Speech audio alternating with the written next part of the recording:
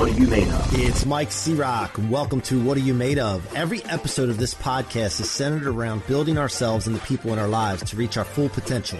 I hope that the experiences and stories of success from these conversations can give you rocket fuel to reach new heights and help you answer the question, what are you made of? What are you made of? I want to remind you that the Rocket Fuel book is available at mikecroc.com/book. That's mikecroc.com/book. Go get yourself a copy and subscribe to the What Are You Made Of podcast on iTunes, Spotify, or your favorite podcast platform. If you like watching these, it's available on YouTube at my channel, Mike C-Roc Scirocco. Now, enjoy the show. Welcome back to another episode of What Are You Made Of with your boy, the unstoppable Mike C-Roc. I am in the house today with Mike Bishop. He is a syndication professional who specializes in raising capital and educating investors in a niche market. With over 22 projects valued at more than $700 million worth of experience under his belt, he has dealt in multifamily, self-storage, mobile home parks, and industrial. He helps busy professionals of all types, including those in medicine, real estate, art, education, high-tech, consulting, law, pretty much everything, it looks like to me, entrepreneurship and business ownership. Passively invest in commercial and real estate. Michael discovered the world of syndication on his own personal journey to achieve financial freedom through real estate. And after realizing the incredible wealth building potential it held, was determined to share the syndication investment opportunities with the world. Michael, welcome to the What Are You Made Of show. Thank you. Great to have you, man. Thanks. Appreciate it, Mike. Hey, by the way, where are you located, man? I am in the Chicago suburbs of Indiana. So if you look at Lake Michigan, the southernmost tip of Lake Michigan, pretty much right there. Awesome, man. So you like cold weather? No, I don't like it. I actually just relocated back from Austin. I grew up here, came back for family. Oh, okay. Gotcha. Yeah, I'm at Maryland for family because I hate the wintertime. The weather is just not me. Like I'm tan now because it's summer and I love the sun. I love being outside when it's warm. So yeah, I get it, man. So sometimes you just got to do what you got to do, right? Yep. We start the show every time the same way. We ask this question right here. It's written on the wall in case you forget right now that I'm asking you it. Mike, what are you made of? Mike, man, I'm made of hard work, persistence, determination, grit, and most importantly, my tribe, personal growth, and mindset. And now, when you say all that, you said your tribe. Is that what you said? Yep. Yeah. So explain that a little deeper for us. It just means the people that are important to me, the people that I hold dear and the people that I put above everything. So my wife and my child come first, obviously, but all of my other really close family and my friends that I consider family. So the people that, shit went down, pardon my French, those are the people I'd lean on, and I hope they do the same. Awesome. Love it, man. So look, we understand that you're into investing and all that. Take us back before you got into all this and got on this journey of wanting, financial freedom, because I think a lot of us go through that and we don't always know what we know now early enough, as far as I'm concerned. Like I feel like I wish, there's times now I can't change anything, but I can only teach my kids and the younger kids that hang around me that like what financial freedom means and financial literacy. But where did this all start? Like, take us back. Yeah, absolutely. I mean, honestly, for me, it started as far back as I can remember. I don't know what it was in me as a kid. It must have been something I was exposed to from my family and the people around me. But far back as I can remember, I've been interested in personal finance and investing and retirement and, growing your money and wealth. But the syndication world really kicked off when I had recently graduated college.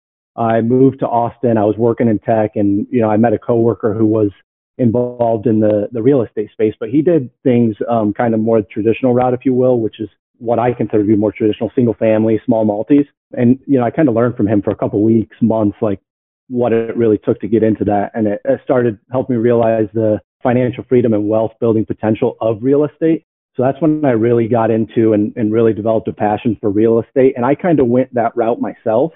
At first, having recently moved to Austin, I saw how awesome of a market it was. So 10 months after graduating school, I bought a house in Austin with the intention of making it a rental. But it didn't take me very long to realize that early in my career and in that hot of a market, I didn't have the capital or the wherewithal, honestly, to span that the way that I wanted it to, or to grow it the way that I wanted to. So that's when I started looking into other avenues of real estate and kind of talking with anybody who would talk with me, offering coffee, lunch for anybody who would meet. And I ran into my now mentor who is in the syndication space. And, as we got to talking about it and as I got to learn about it, I realized that it was just this perfect mesh of my newfound passion for real estate and my long-standing passion for personal finance and investing and wealth building. And it didn't take me long to determine, like, this is what I got to do. I got to get into this by whatever means necessary. It was pretty shortly after that that I formed my business. A couple months later, after formation of the business, I did my first deal. So that's kind of the backstory of how I got into this. Well, before we get into more real estate, what did you do in tech? So I actually still am in tech. I do both. I kind of call it like my daylighting, if you will.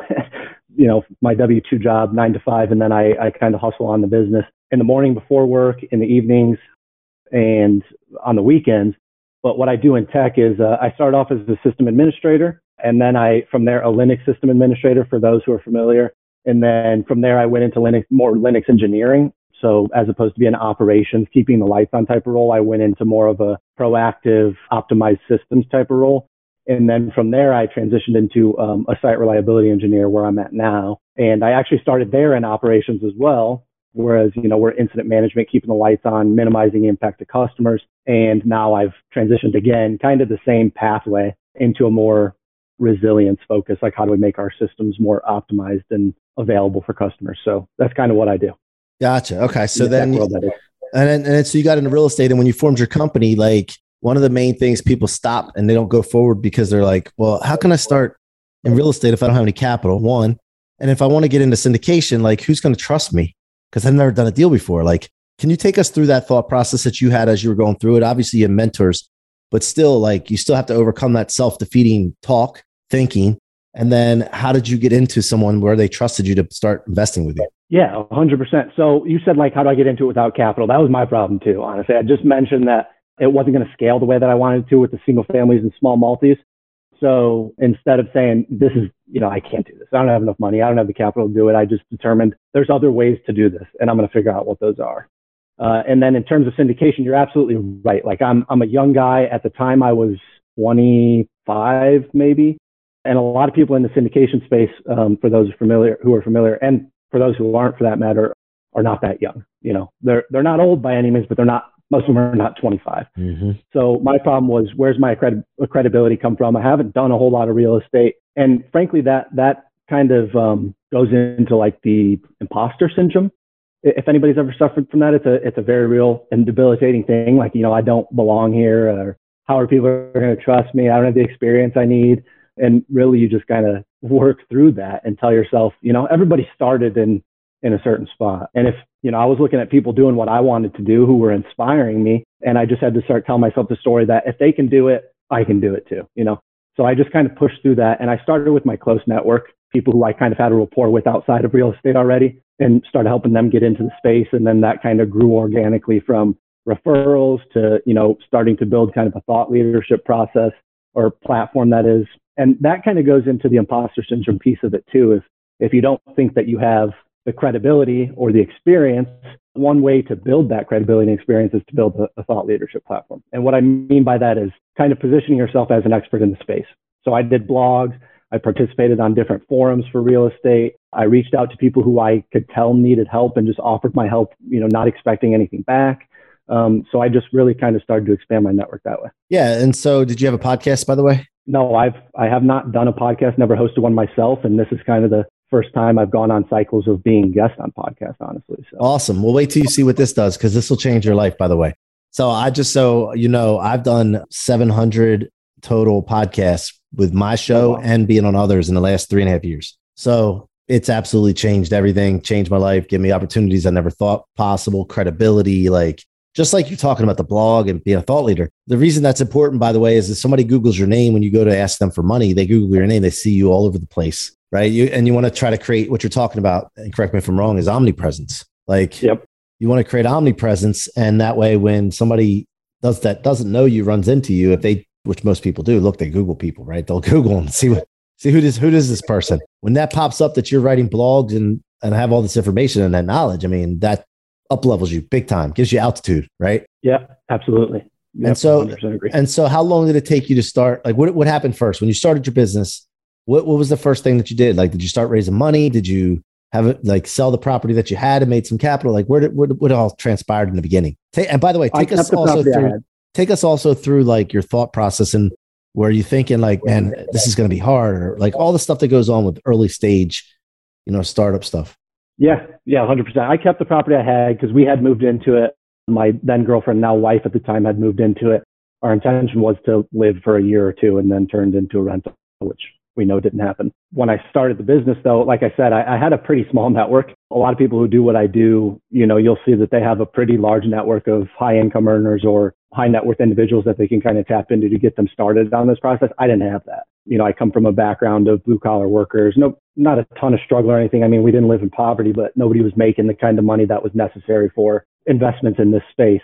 So my network was really small. I kind of sat down, I made a list of everybody I possibly knew who could benefit from this or how I can help them in this space. And it was not big.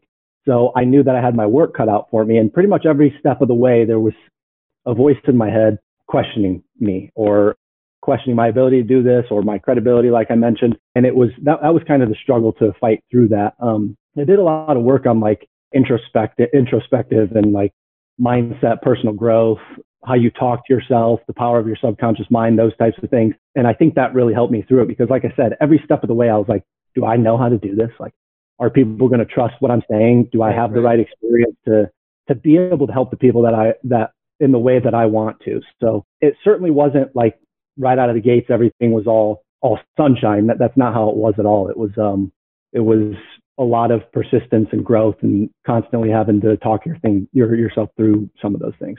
And also, like, did you ever question the speed at which you were getting results? 100% all the time. Like impatience impatience and imposter syndrome. Again, like I think I've improved drastically since I started in this business in the beginning of 2018. Well, technically I formatted my LLC in late 2017, first deal in 2018. And I wouldn't even recognize myself from that time if I met myself now. But that's not to say that I don't struggle with some of those things still. I don't think there's very many people in the world who don't struggle with those things a little bit here and there, even if they've done years and years and hours, hundreds of hours of inner work. Yeah. So, it still pops up from time to time, and I question the speed and the velocity at which I'm moving. And I also put a lot of pressure on myself for performing and achieving goals and accomplishing things that I want to accomplish. So that's kind of always in the back of my mind, like, am I moving at the pace that I want to? But more present and more powerful than that is kind of the resilience that I've built over years of practice with meditations and mindset and understanding the kind of voices and the saboteurs, if you will, that are in my head and how they affect me daily. I wanted to take a quick break here to remind you that my book, Rocket Fuel, is available for sale now at MikeCroc.com/book. That's MikeCroc.com/book. Go get a copy and share it with your friends and family. It will change lives, guys. I will not let you down. Now back to the show. Well, speaking of meditation, like, to take us through, like, what kind of meditation do you do? Because I meditate too. And what has worked for you, or what do you lean on? Yeah, there's a couple of things I like to do. I like to do either guided meditations, and there's a couple of people that I really like for that. Michael Sealy is one of them. Dr. Joe Dispenza does a couple that I really like. But when I'm not doing a guided meditation, I like to incorporate nature, because I'm a big believer in positive energy and reconnecting with Earth and grounding yourself. Part of the reason why I bought a bunch of land when I moved back closer to family. And I like to go outside and just kind of try to silence my mind and listen to nature and let it connect that way. The wind. One of the big things I do is I like to shut down and try to hear every single noise that I can possibly hear in nature. And somehow that kind of helps me connect with myself and realize that positive energy flowing through me. And then another thing I like to do is I like to try to meditate myself to sleep, if you will. And when I'm doing that, it's not guided. It's by myself. It's not the nature one either, but that's when I do kind of manifestation, if you will. Yeah. Kind of put my intentions out in the world and what I intend to do, how I intend to help people, what I intend to accomplish for myself and my family. So those are kind of the various ways I like to meditate. I'm not a meditation professional by any means. Right. And I realize that I have room to grow and room to work on, but I think that's always the case for anybody. If you ever say, I'm too good at that, I don't need to practice, then you need some self-reflection. Yeah, no, 100%. I'm a really spiritual person. And when I meditate, I like to, a lot of people pray. And when they pray, they do it as a more of a routine. And I noticed myself falling into that in the past. And I was like, you know what? This is not the right way to do this. Because if you're really praying and you believe in a God and you're praying, you should connect and take it seriously and get deep with it. Like, there shouldn't be when you pass someone on the street, you say, hey, how you doing? and they say, good, how you doing? Yeah. And they say, good. And then that's it. And that's like, that shouldn't be prayer. So meditation for me has helped me with manifestation, imagination, creativity, calm, less stress and anxiety. But more importantly, it's allowed me to get into a deeper place with God and connect. And I really, it's been, I just wish I would have known about it sooner, that it works like that. And, but yeah, so that's why I asked you the question, man. Thanks for sharing that. So talk to us about these 22 projects, man. Like, so where did you start getting some traction and momentum? I honestly feel like I'm getting traction and momentum every day now at this point. Early on, it was a little bit of a struggle with the small network, like I said, but it just kind of started to grow organically as I continued to work on my thought leadership platform. And there's ups and downs, maybe one deal is bigger, more successful than the next. Like recently, there's been kind of some turmoil in the market, some uncertainty with interest rates. So maybe interest by investors, they're a little bit scared. They're a little bit less risk averse, and they kind of want to hold on to cash. That's fine. So there's a lot of ups and downs, I think, as there are with most. But in general, all of our 22 deals have done very well. We've had a couple that struggled, if you will. But even when I say struggled, those ultimately ended up, performing pretty well. And you mentioned it in my intro that I have experience in the multifamily, self-storage, and mobile home park space. That is very true, but with the caveat that we focus primarily on multifamily. There's a bunch of different reasons for that, but and we focus on big markets or tertiary markets for those big markets. So, when I say we look at Dallas, we might also be looking at Richardson, Fort Worth, some of the sub-markets of that big market.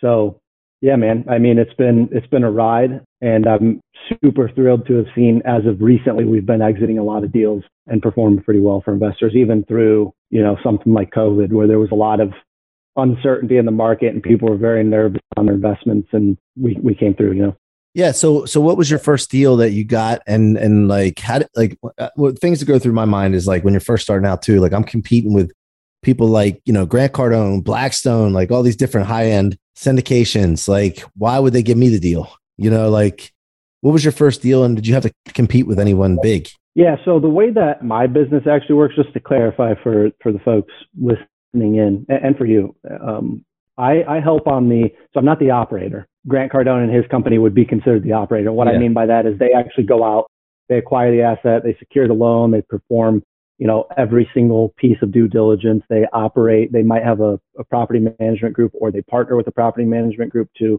sustain daily operations of the property. They do all of that stuff. What I do is I partner with those folks. So we have about 11 partners at this point, and I help them raise capital, and I help them with some of the due diligence, and I help them with investor relations. So by doing that, I not only bring capital to the table and help them close on these deals, but we also take off the investor relations piece from the table for these operators. And that's not to say they don't have that on their own, because they are out there raising their own money, their own network. But when you look at a deal on the scale of some of these deals that we're doing, worth tens of millions of dollars, that might be several hundred investors in these deals to make them happen. So you can see how it pretty quickly might become overwhelming or take these operators away from their daily responsibilities of making this a performing asset. Right. So it helps us, it helps them, and it helps investors, because now you have one point of contact. You have somebody who's dedicated to you and not worried about operations, managing their property team, managing their construction management team, managing the loan, all these different avenues. I get to be your point of contact, and I'm right there for you. And Gotcha. Directly plugged into the operator. And how's the business? Oh, go ahead. I'm sorry. Go ahead. No. Go ahead. I'll ask you when I'm done. Yeah, no, I was just going to say, so when you say, did I have to compete, me directly, not necessarily competing with those like Grant Cardones or their big institutional money or things, but our operators sure are. And what's important to keep in mind there is that our operators stick to their underwriting model and or their criteria, and not flex just to win a deal because somebody's outbidding them, especially in a really hot market like commercial real estate has been for the last couple of years. And you see folks overpaying just to win a deal. And when we decide to partner with operators, we really want them to be strict in their criteria, stick to their guns. And we'd rather them pass on 100 deals and win the next one than win every deal just for the sake of quantity. And how's the business model work? Like the way you're structured doing that? Like, how do you make money? Yeah, we make money with the general partner. So like as an investor, say you came to invest with me, and Mike, I want to invest $50,000 in this Dallas apartment complex. no fees up front to me. You're not paying like a management fee. There is a management fee baked into the model, but nothing coming out of the investor pocket. It's just that money. And then, you can get your cash flow and you can get your equity on the back end. And we participate with the general partner. So we make a little bit of money up front and then just kind of for our time and our network, which is a small portion of it. And then we make money on the back end if the deal performs. So like most of our compensation is directly tied to the performance of the deal. So alignment with investors. Gotcha. So going forward, like what is your focus? Is like continue on with this thought leadership and then building your community, right? And building your network. Is that's the keys to the castle for you, right? Bigger network. That's the focus for me. Yeah, man. I just want to help as many people as I can in this space because I could talk all day about how I think it's unfair that these are pretty limited to folks. Like you have to have a certain income level, you have to have a certain net worth level. Kind of exploring some avenues to maybe make this asset class more accessible to folks who don't meet that criteria. That's a conversation for another time. I haven't quite vetted all that stuff yet, but my primary goal is just to get this in front of people and help them realize that there's other things to do other than just the stock market or a super active version of real estate where you have to buy small multi and single families and manage them yourself, or short-term rentals where, in my opinion, the fees are just getting astronomical because all of these various companies and management platforms are starting to realize, like, they've been realizing that, hey, this is a kind of a huge market. We can kind of do what we want. And that's also not all that passive. So when I say I want to help people and expose people to this, it's more so for like kind of the working busy professional who they want alternative investment opportunities and they want investment opportunities that are going to perform for them. And they want investment opportunities that don't have a direct positive correlation with your traditional asset classes like the stock market. And they want all this without having to actually manage it themselves. A lot of the people that I work with already work 40, 50, 60, 70 hours a week, and they don't have time for this stuff. And what we do is just about as passive as it gets. So the more people I can help, the more happy I'll be. Gotcha. So what does your thought leadership consist of besides blogs and all that? Like, do you have groups that you guys meet with every so often, like Zoom calls or Google Meets or live events, or how do you build this network? Yeah. I mean, right now for me, if I'm being honest, past year or two, I haven't really done as much as I know I can do. I have a 2-year-old boy, so I've kind of been focused on that. But what I have done is I've done blogs, I've participated in forums, and I'm on the phone with investors a lot. I offer myself as a resource to people, even if they don't plan to invest directly with me, because I mean it when I say that I'm in this to help people. So I do that pretty often. I talk with folks weekly, almost daily. And then now, as things are starting to settle down and he's a toddler and he has a little bit more independence, I'm doing I'm starting this podcast platform. I'm also looking at, like I said, some avenues to help folks who don't have the exposure to these deals and potentially looking into creating a platform for folks like us and like people that I'm targeting to help and network with each other. Again, more to come on that at a future time. I don't have all the details ironed out, but the idea is. So wait a minute, this is the vision. This is the vision, right? Like this is what got your sights set on. Yeah. The vision is a bigger, more accessible mastermind for passive investors.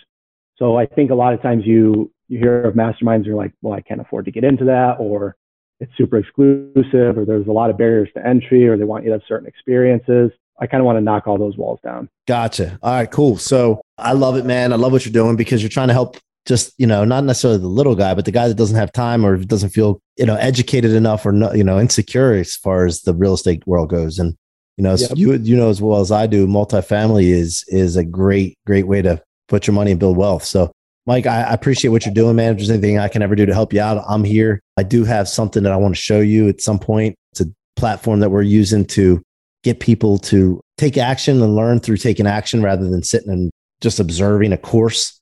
And I want to share that with you because it could probably do some really, really good things for you and your network. So I'll share that with you later. But dude, any final words? How can people get in touch with you or learn more about you? Yeah, absolutely. I mean, first of all, I'd love to look at that platform. I'm a big believer in analysis paralysis. Like, goals without actions are just a dream in my mind. So anything we can do to help people kind of take that first step, whether it's an active role like I did, or whether it's a passive role. So very happy to talk about that in the future. In terms of, getting in contact with me, or if you think that, there's a way that I can help you out, I'm happy to. Again, I don't have the expectation going into it that you make an investment with me or work with one of our partners. I generally, or genuinely am here to help however I can. So you can just go to my website, www.bishopinvestinggroup.com, and all my contact information is there, man. So I have my email on there. You can sign up for my list, if you will, which would basically just give you access to deals in a newsletter. I don't spam anybody. And has other contact information on there too, where you can kind of schedule a call with me. So awesome. Mike, thanks so much for joining us here today on the What Are You Made Of show. Appreciate you being here, guests, and then also the audience. I appreciate all of you. I love all of you. I'm thankful for your support, your viewer or listenership. Keep coming back. Go downstairs to the down section there, put a comment, rate us. And also, if you like to watch these, you can see our pretty faces on YouTube, on my YouTube channel, Mike C. Rock Scirocco. Go check it out, and you can watch these episodes. Until next time, be unstoppable. Thank you so much for tuning in to another episode of What Are You Made Of? Be sure to check my website out at themikecrock.com, themikecrock with no K.com, and let us know how we can help you or your business reach its full potential. Feel free to leave a review or follow me on social media, Facebook, Instagram, LinkedIn, and YouTube at Mike C. Rock Scirocco. Again, thank you for joining me, and see you guys on the next episode. I want to remind you that the Rocket Fuel book is available at my website, mikecrock.com/book. That's mikecroc.com/book. Go get yourself a copy. Thank you so much for your support and your listenership. It means the world to me.